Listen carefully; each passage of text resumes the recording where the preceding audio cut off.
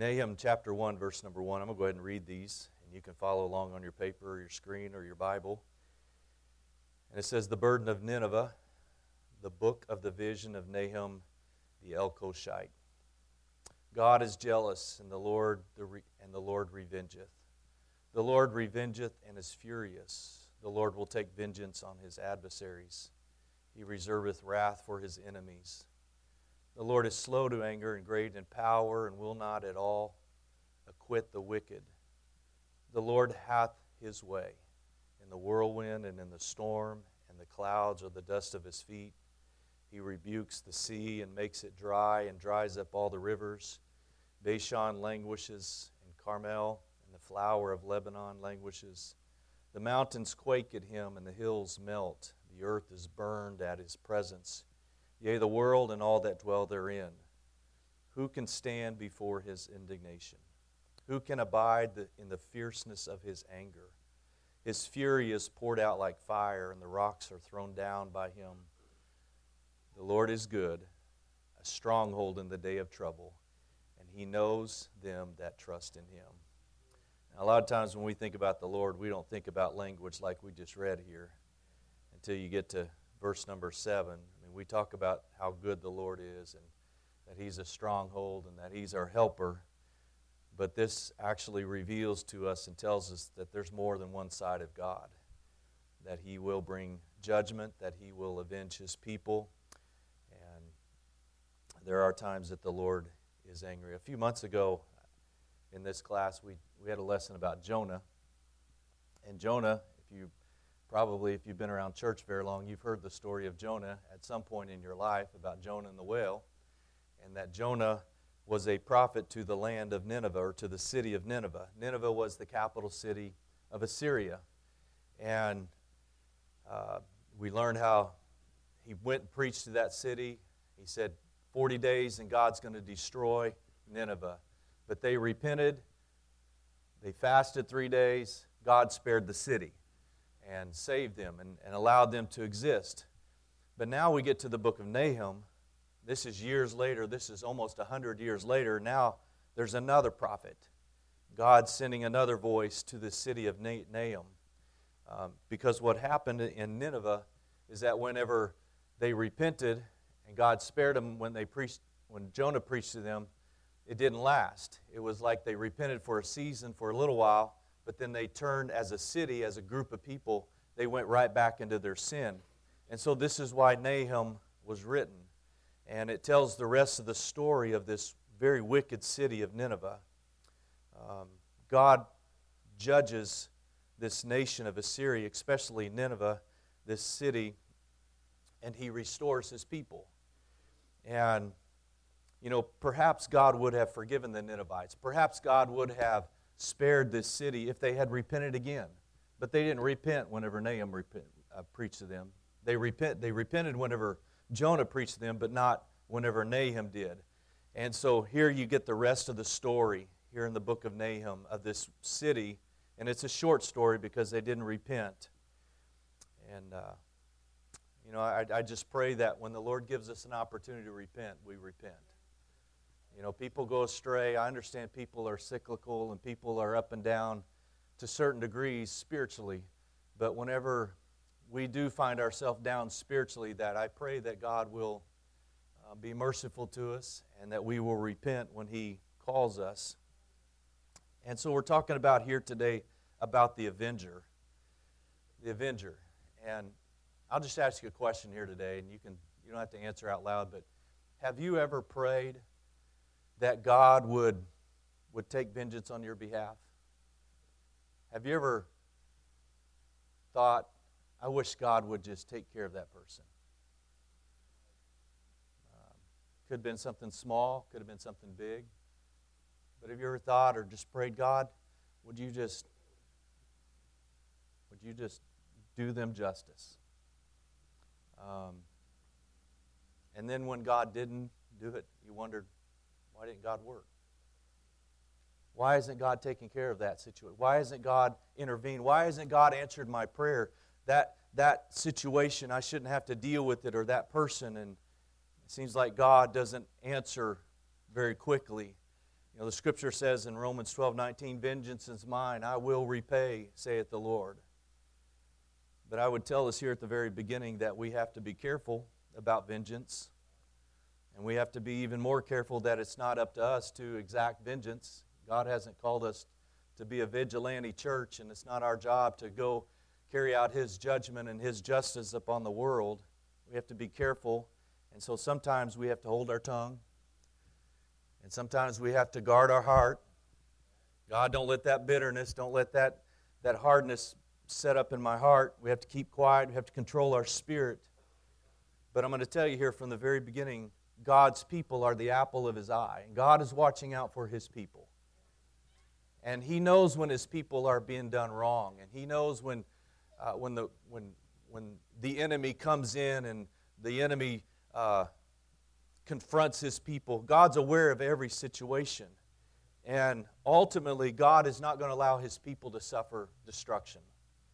It may not be our timing, it may not be our way, but God's going to avenge His people. He is going to avenge His people in His time and His way. But He's slow to anger. We read that verse there, that He is slow to anger. Verse number 3. But He's great in power. And we trust the Lord. Lord, I don't understand the circumstance. I don't know why that person is against me. I don't know why that person lied about me. I don't know why that person is actively trying to pull me down. But we trust God. And know God's going to avenge His people. God is the restorer. God is the redeemer of His people. And I thought about how we so often, we want control. We want to be able to control situations. We want to be able to control the outcome. We want to be able to put our hands on it and say, no, it has to be this way. This wrong that's been done to me, I want to be able to control the situation. And I got to thinking about all the people that carry guns. First of all, I'm not against carrying guns. I don't carry one, but I know there are multiple people here in our church that carry guns. And I'm not. But I thought about, okay, people carry guns. Why do people carry guns? Well, because for protection, and we want to be able to defend ourselves if the need arose. But there's this mindset that I want to control what happens. Does that make sense? I mean, I want to be able to protect myself, and that's a mindset, and I get that, I understand it. But in a spiritual nature or spiritual context, when we have been wronged, we're not going to pull our gun out and shoot anybody. But God is going to protect His people. God is going to keep His people. And so, first and foremost, we remind ourselves, God is in control. God is sovereign. And sometimes I have to remind myself, and sometimes you do too, you have to remind yourself, God is ultimately, He is control of what's happening here in my life. God is in control. If you go back to the story of Jonah that we talked about a few weeks ago, whenever Jonah preached to Nineveh and they repented, if you remember the end of the story, Jonah sits down and he's got this scowl on his face and he's furious, he's mad. Jonah is mad at God because God spared that city of Nineveh. God asked him, Jonah, what's wrong? Are you angry? Yes, I'm mad. You know how Nineveh has treated us. You know how Nineveh has come against the people of God, and yet, God, you're sparing Nineveh. Why are you letting this go on? God taught him a lesson. He said, buddy, you're not in control of this. I am. And so we have to remind ourselves, you know what? God is ultimately overseeing the works of everything. Psalms 115, verse number 3 says, our God is in the heavens. He hath done whatsoever He hath pleased. And so, thinking about the sovereignty of God, sometimes it can be maddening. Sometimes it can be disturbing to think that, things are not working out as quickly as I want them to. But I'm going to tell you that to understand the sovereignty of God is comforting, really. To know that, you know what? I can just step back and put this situation in the hands of God. I don't know why they lied about me. I don't know why I feel like they're trying to destroy me. I don't understand what's happening here, but you know what, God, you're in control, so I'm just going to step back and I'm going to put it back in your hands. So there's a comfort, there's a level of comfort to know that the Lord is sovereign. Isaiah chapter 55, verses 8 and 9. Isaiah 55, 8 and 9. Isaiah wrote this, and you've probably heard these verses, but they're very fitting today. He said this, "My thoughts are not your thoughts, neither are your ways my ways, saith the Lord. As the heavens are higher than the earth, so are my ways higher than your ways, and my thoughts than your thoughts." And to just stop and think, you know what, God's not going to react like I'm going to react. And God's not going to respond to this situation like I'm going to respond. Have you ever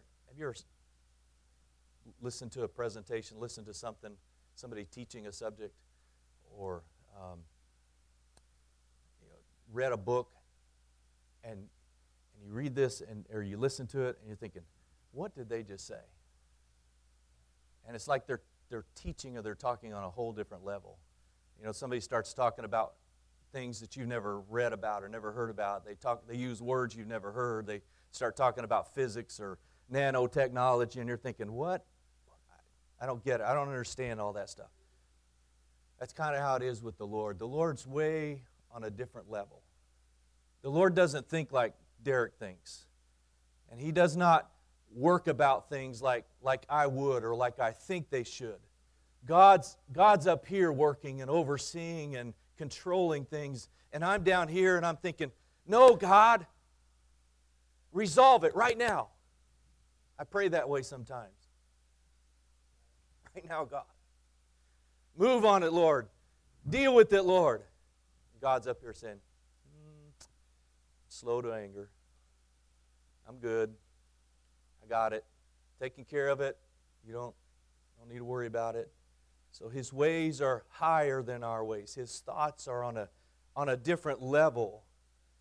And when it comes to handling people and the offenses of God's people, God has a way of balancing the scales. God's got His eye on us. You know that? God's watching out. And if you've been offended or you've been hurt or you've been somehow attacked, He's got a way of balancing the scales out. It seems like things are out of kilter. And it reminds me of David in the Psalms. David, he said, I don't understand the wicked, how they're prospering. I don't understand how they can be doing so well. And he said, then I went to the house of the Lord and I understood their end. God's going to balance the scales. He's going to bring it back. God's people will be vindicated. God's people will be avenged by the Lord. He's our Father. Our Father loves us. Amen. I'm thankful for the love of God. He watches out for His children. Just like if you're a dad, you watch out for your children.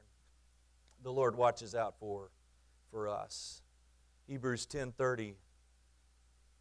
For we know Him that hath said, vengeance belongeth unto me, I will recompense, saith the Lord. And again, the Lord shall judge His people. God's ways are not our ways. His thoughts are not our ways, our thoughts. And God's emotions are not our emotions. His emotion, God does not react like I react and you react. God's not reactionary. He's like, I've got it. I'm in control here. God doesn't get angry like we get angry. He gets angry, but He reacts differently. He's on a different time scale. God's never lost His temper. Anybody here ever lost your temper and would admit to it? Thank you, Charlie. I knew I could trust you. I'm just teasing you, brother. No, I've lost my temper. I've blown up. God doesn't blow up. God doesn't lose His cool. He's never out of control. But He patiently waits for the right time. And in our mind, it doesn't work. It just doesn't click up here. Why is God, we think about all the trouble that's happening in Afghanistan right now. And we think, God, why don't you just sweep in? He's sovereign. Can you explain it? Nope, can't explain it. Don't know why it's happening the way it is. Pray about it. Pray for this church. I don't know what kind of presence the church has in Afghanistan, but I pray for the saints, and I pray for the saints in China. The saints in China, they're being persecuted. They're under, they mostly have house churches there in China. But we pray for them. But God's watching over. God's going to bring it back into balance. The Lord is slow to anger. He doesn't grow impatient. Psalms 103, verse number 8, the Lord is merciful and gracious, slow to anger, plenteous in mercy. And I thought about that, that applies to all the people that are doing wrong. God is slow to anger, but that also applies to people like you and me. Thank you, Lord, for not being so quick to judge me. God is merciful. He's plenteous in mercy. When I made mistakes, when I fell short, God was patient with me. But He told Noah's generation, He said, my spirit shall not always strive with man. Noah's building the boat. Judgment's coming. God's going to destroy the world. He said, my spirit will not always strive with me. Lord, when are you coming? Lord, don't you see how bad things are getting? Don't you see the squeezing, Lord, of the church, even in America? Don't you see, Lord, what's... God said, I see it. I know what's going on. But the Lord is not slack. 2 Peter 3:9, the Lord is not slack concerning His promise, as some men count slackness. That's a very important phrase, as some men count slackness. But is long-suffering to us, we're not willing that any should perish, but that all should come to repentance. Sometimes we grow impatient with God. Sometimes we think His long-suffering is His approval. And that's another mistake people make. Sometimes people think, well, God didn't judge me. God didn't take care. Sometimes people think the long-suffering of God is just His stamp of approval. It's not. He's just waiting in His own time. He's slow to anger. The Lord is good. We read that. The Lord is good. His mercy is everlasting. His truth to all generations. Often when we want to retaliate, we want revenge, it's because we have feelings of anger. It's because we have feelings of malice. We think we're the ones who are supposed to exact judgment and justice upon people. But God's holy. God's different. God's good. Evil is the opposite of the character of God, His nature. God doesn't respond like us, but He does demand justice. God does demand justice. And so because God is good, He's going to judge sin. How come they get to live that way? How come they get to go on? How come they can backslide and they can live that way? God's patiently waiting. God's watching. You know what the Bible says? In Romans chapter 2, verse 4, it says that the goodness of God leads people to repentance. The goodness of God leads to people repenting. And so people sometimes will backslide and people will get sideways with the church and people will wander off, go their own route.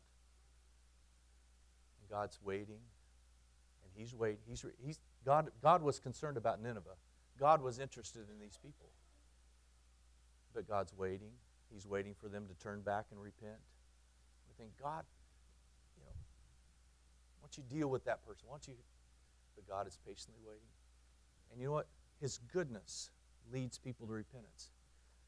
And sometimes we don't understand the goodness of God. Sometimes we think the goodness of God is just blessings and favor and material blessings and money and food on our table. But often the goodness of God is trouble. And often the goodness of God, especially somebody who has turned away from the Lord, the goodness of God is a disruption in their life. God uses disruptions to turn people back to Him. That's why people face conviction. That's why people face the correction of the Lord. If there's no conviction or correction, how will people ever be restored back to God? Amen. I don't know about you, but sometimes I pray for people that are out of the church, and I pray, God, do whatever it takes. God, do whatever you have to do to mess them up. You say you shouldn't pray that way. It's the goodness of God.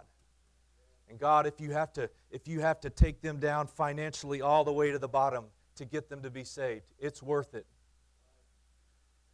How could you pray that way? Their soul is more important than their pocketbook. And so God, if you have to disturb them and shake them from their physical wellness, whatever you have to do, Lord, to get their attention. That's the goodness of God. That's what leads people to repentance. Because a lot of times when people are living up here and everything's right and they're comfortable and they got food on the table and they got a good job and they got money rolling in and everything seems to they're not even thinking about God. God's far from their thoughts. But sometimes it takes a shaking, and sometimes it takes something to get their attention that the Lord says, no, I want you to get back to an altar of repentance. Thank God for times like that. Thank God He moves on us. Thank God for trouble in our lives if it moves us back to the Lord. And so the Lord is judging Nineveh. He's judging this city. The opening verses of this book that we read, He gives Nahum this message about why judgment's coming. He says, because I'm a jealous God, because the Lord executes revenge with passion, and He takes vengeance on those who rebel against Him. But it wasn't sudden. It wasn't out of anger. It's just that God is just. He's slow to anger. He's great in power. Can I borrow your seat, sister, mother-in-law? Thank you. He says He's slow to anger. And then these verses, the Lord starts talking about how He's in control of nature. He says, the Lord has His way with the whirlwind and the storm. The clouds are the dust of His feet. That's kind of a cool thought. The clouds are the dust of God's feet. Verse 4, He rebukes the sea, makes it dry, dries up all the rivers. Bashan languisheth, and Carmel and the flower of Lebanon. The mountains quake, the hills melt, the earth is burned at His presence. See, God is in control of nature. He's in control of all these things. And He's letting Nineveh know that I'm coming to bring judgment. The remainder of chapter 1, Nahum details how the Lord is going to avenge His people, the people of Judah. He knows them that trust Him. Amen. I'm glad I'm in the church today. Glad I'm living for the Lord. If there's ever a time, I know I say that from periodically, but if there's ever a time to be living for the Lord, it's right now. It's not time to be playing games. He knows those that are His, and there's a place of safety, there's a place of security in living for the Lord. And the point is that God gives people the opportunity to change directions. But those that don't change directions, God will judge them. God will bring judgment. He gave Nineveh the opportunity to repent, and they did for a period of time, but they relented. And it's just amazing to me the scope of God's mercy, the parameters of God, how far God will go to reach a person, even when a person continues to trample upon the mercy of God. I kind of have this sense, this feeling that the longer we go in this world, the more brazen and the more bold people get towards God. And just how people are just in I don't know how to say it right. They're just in the face of God. They're just like, I don't care about God. And it's heartbreaking to see how bold people have become. But people that trample on that, pray God have mercy on them.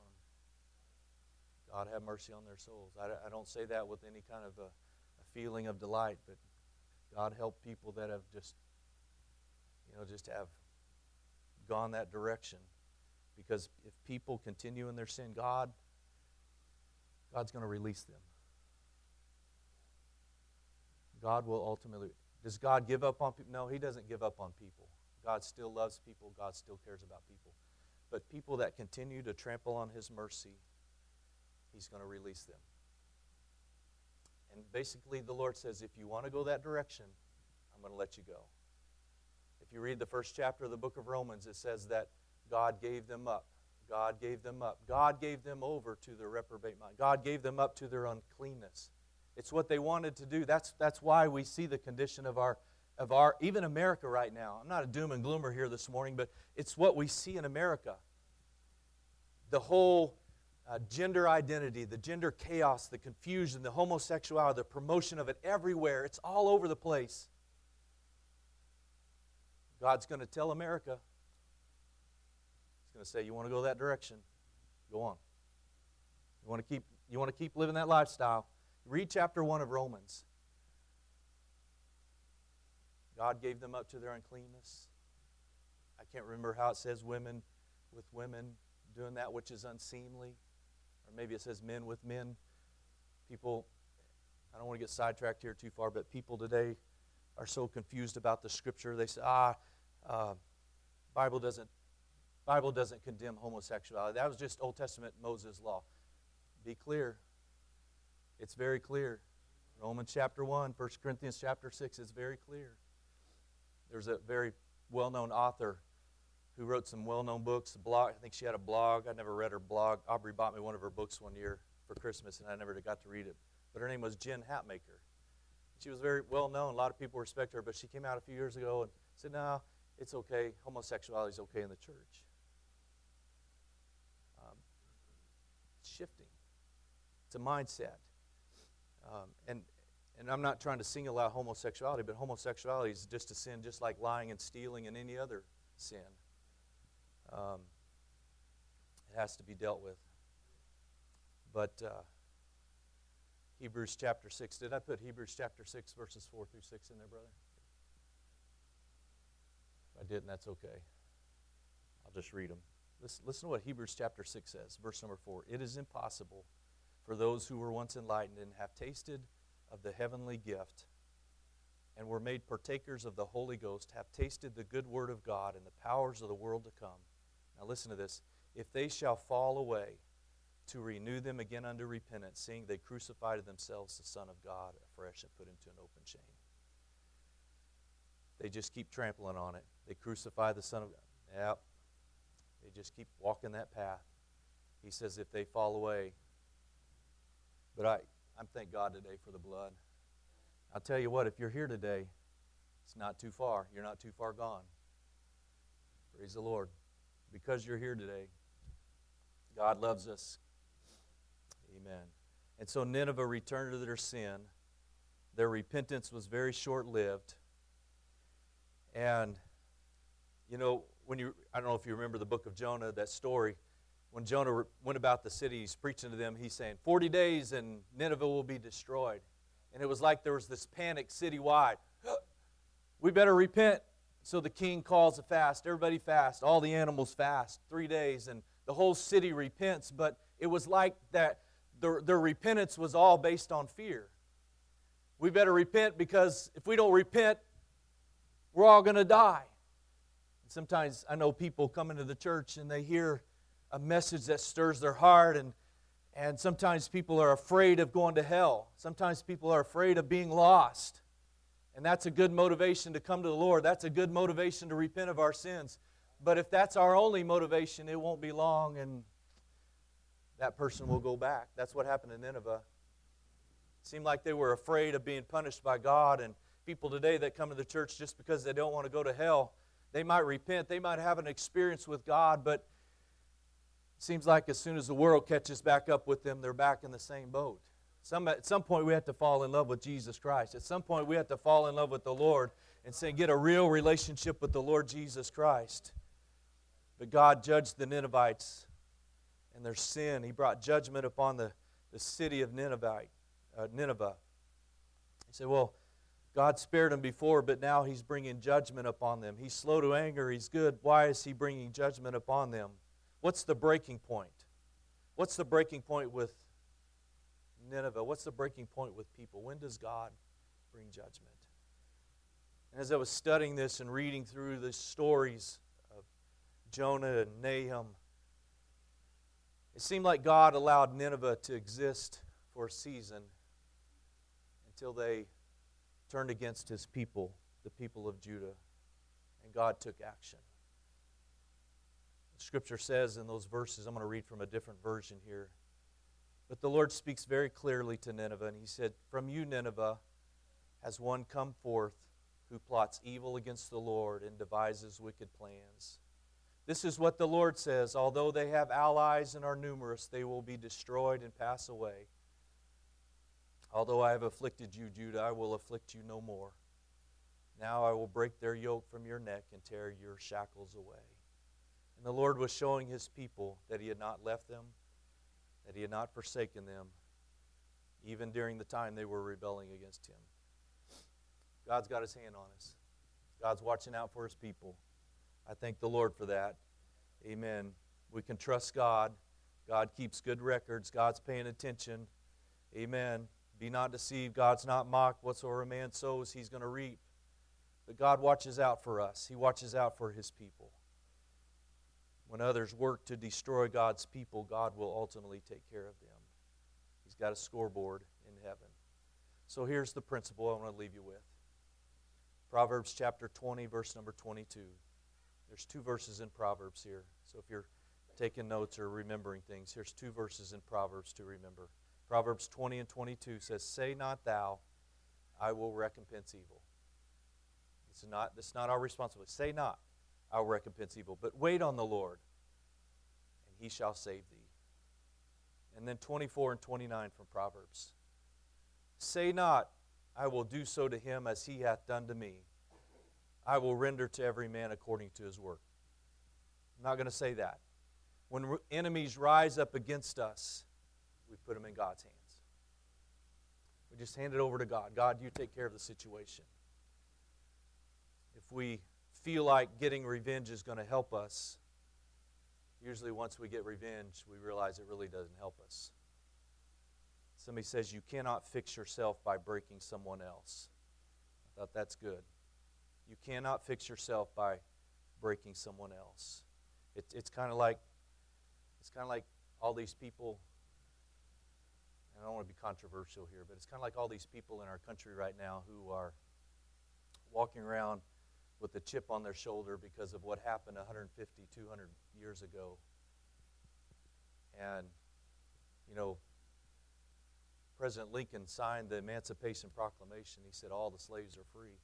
But here we are 150, 200 years, it was about 150 years ago. And again, I'm not trying to be controversial, but we've got people walking around today saying they need to pay for what they did 200 years ago. Really? Let's put it in God's hands. Matthew 5:38 and 39, you have heard it, that it hath been said, an eye for an eye and a tooth for a tooth. That's what it said in the law, the Old Testament law. Eye for an eye, tooth for a tooth. But I say unto you, resist not evil. But whosoever shall smite thee on thy right cheek, turn to him the other also. That's hard. Verse 44, but I say unto you, love your enemies, bless them that curse you, do good to them that hate you. Pray for them which despitefully use you and persecute you. That's hard. When you know somebody is against you, it's hard to pray for them. When you know people are not right towards you, that's hard. But you know what? And you probably know this. When you pray for somebody that has wronged you, it may not do a lot of good for that person, but it'll do something in here. And that's more important, honestly. That's more important that we could keep this right. Paul said, be ye angry and sin not. Let not the sun go down on your wrath. Don't walk around with a chip on your shoulder. Don't walk around with revenge in your mind. That's what this is all about. Don't live with the spirit of revenge, that I've got to get somebody back. You know, somebody said, don't go to bed angry. Stay awake all night and plot your revenge. I'm going to get back. I don't know if that's just for married couples or not. I read a story about a woman who got bit by a dog that had rabies, and she went to the doctor, and the doctor said, "Ma'am, it's over. There's no hope. There's nothing I can do." And the doctor said, "You better go ahead and make out your will." So she quickly grabbed a piece of paper and her pen, and she starts writing and writing and writing and kept writing and writing. The doctor said, "That is a long will." And the lady looked at the doctor and said, "It's not a will. This is all the people I'm going to bite." So I'm going to get them back. We don't want to live with a spirit of revenge. Romans chapter 12, verse 17. Recompense to no man evil for evil. Provide things honest in the sight of all men. If it be possible, as much as lieth in you, live peaceably with all men. That's such good instruction there. Verse 19, dearly beloved, avenge not yourselves, but rather give place unto wrath, for it is written, Vengeance is mine, I will repay, saith the Lord. Therefore, if thine enemy hunger, feed him. If he thirst, give him drink. For in so doing thou shalt heap coals of fire on his head. Be not overcome of evil, but overcome evil with God, with good. To avenge is to take satisfaction in the injury by afflicting punishment on the offender. The Scripture is not teaching us today, and I want to be clear here as I finish. The Scripture is not teaching us that we are supposed to just allow sin, allow wrongdoing. That's not the idea. You know, if somebody breaks into your house, we don't just step aside, well, God will take care of them. No, you call the police and say, hey, that deadbeat broke into my house and stole my stuff. You call the police. The Scripture teaches justice. The Scripture teaches that we ought to be law-obeying citizens, and we submit to the authority of the land, the law of the land. But what the Scripture is teaching us is that we don't take out of the hands of God the right to avenge ourselves for the wrong that's been done to us. We follow the law, we do what's right, but we're not going to walk around with the spirit that I have to get back at that person, or I have to hunt them down until I get my stuff back. We're just going to do our best. We're not going to live with the spirit, because that ultimately destroys us. And so we just put it in the hands of the Lord. Say, God, it's your situation. It's yours to deal with, Lord. Amen. I'll give you a little homework.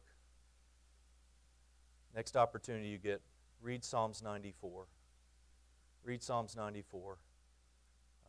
The psalmist, it's like a whole psalm about that it's God's responsibility, that it's God's duty to avenge His people and to take care of the wicked.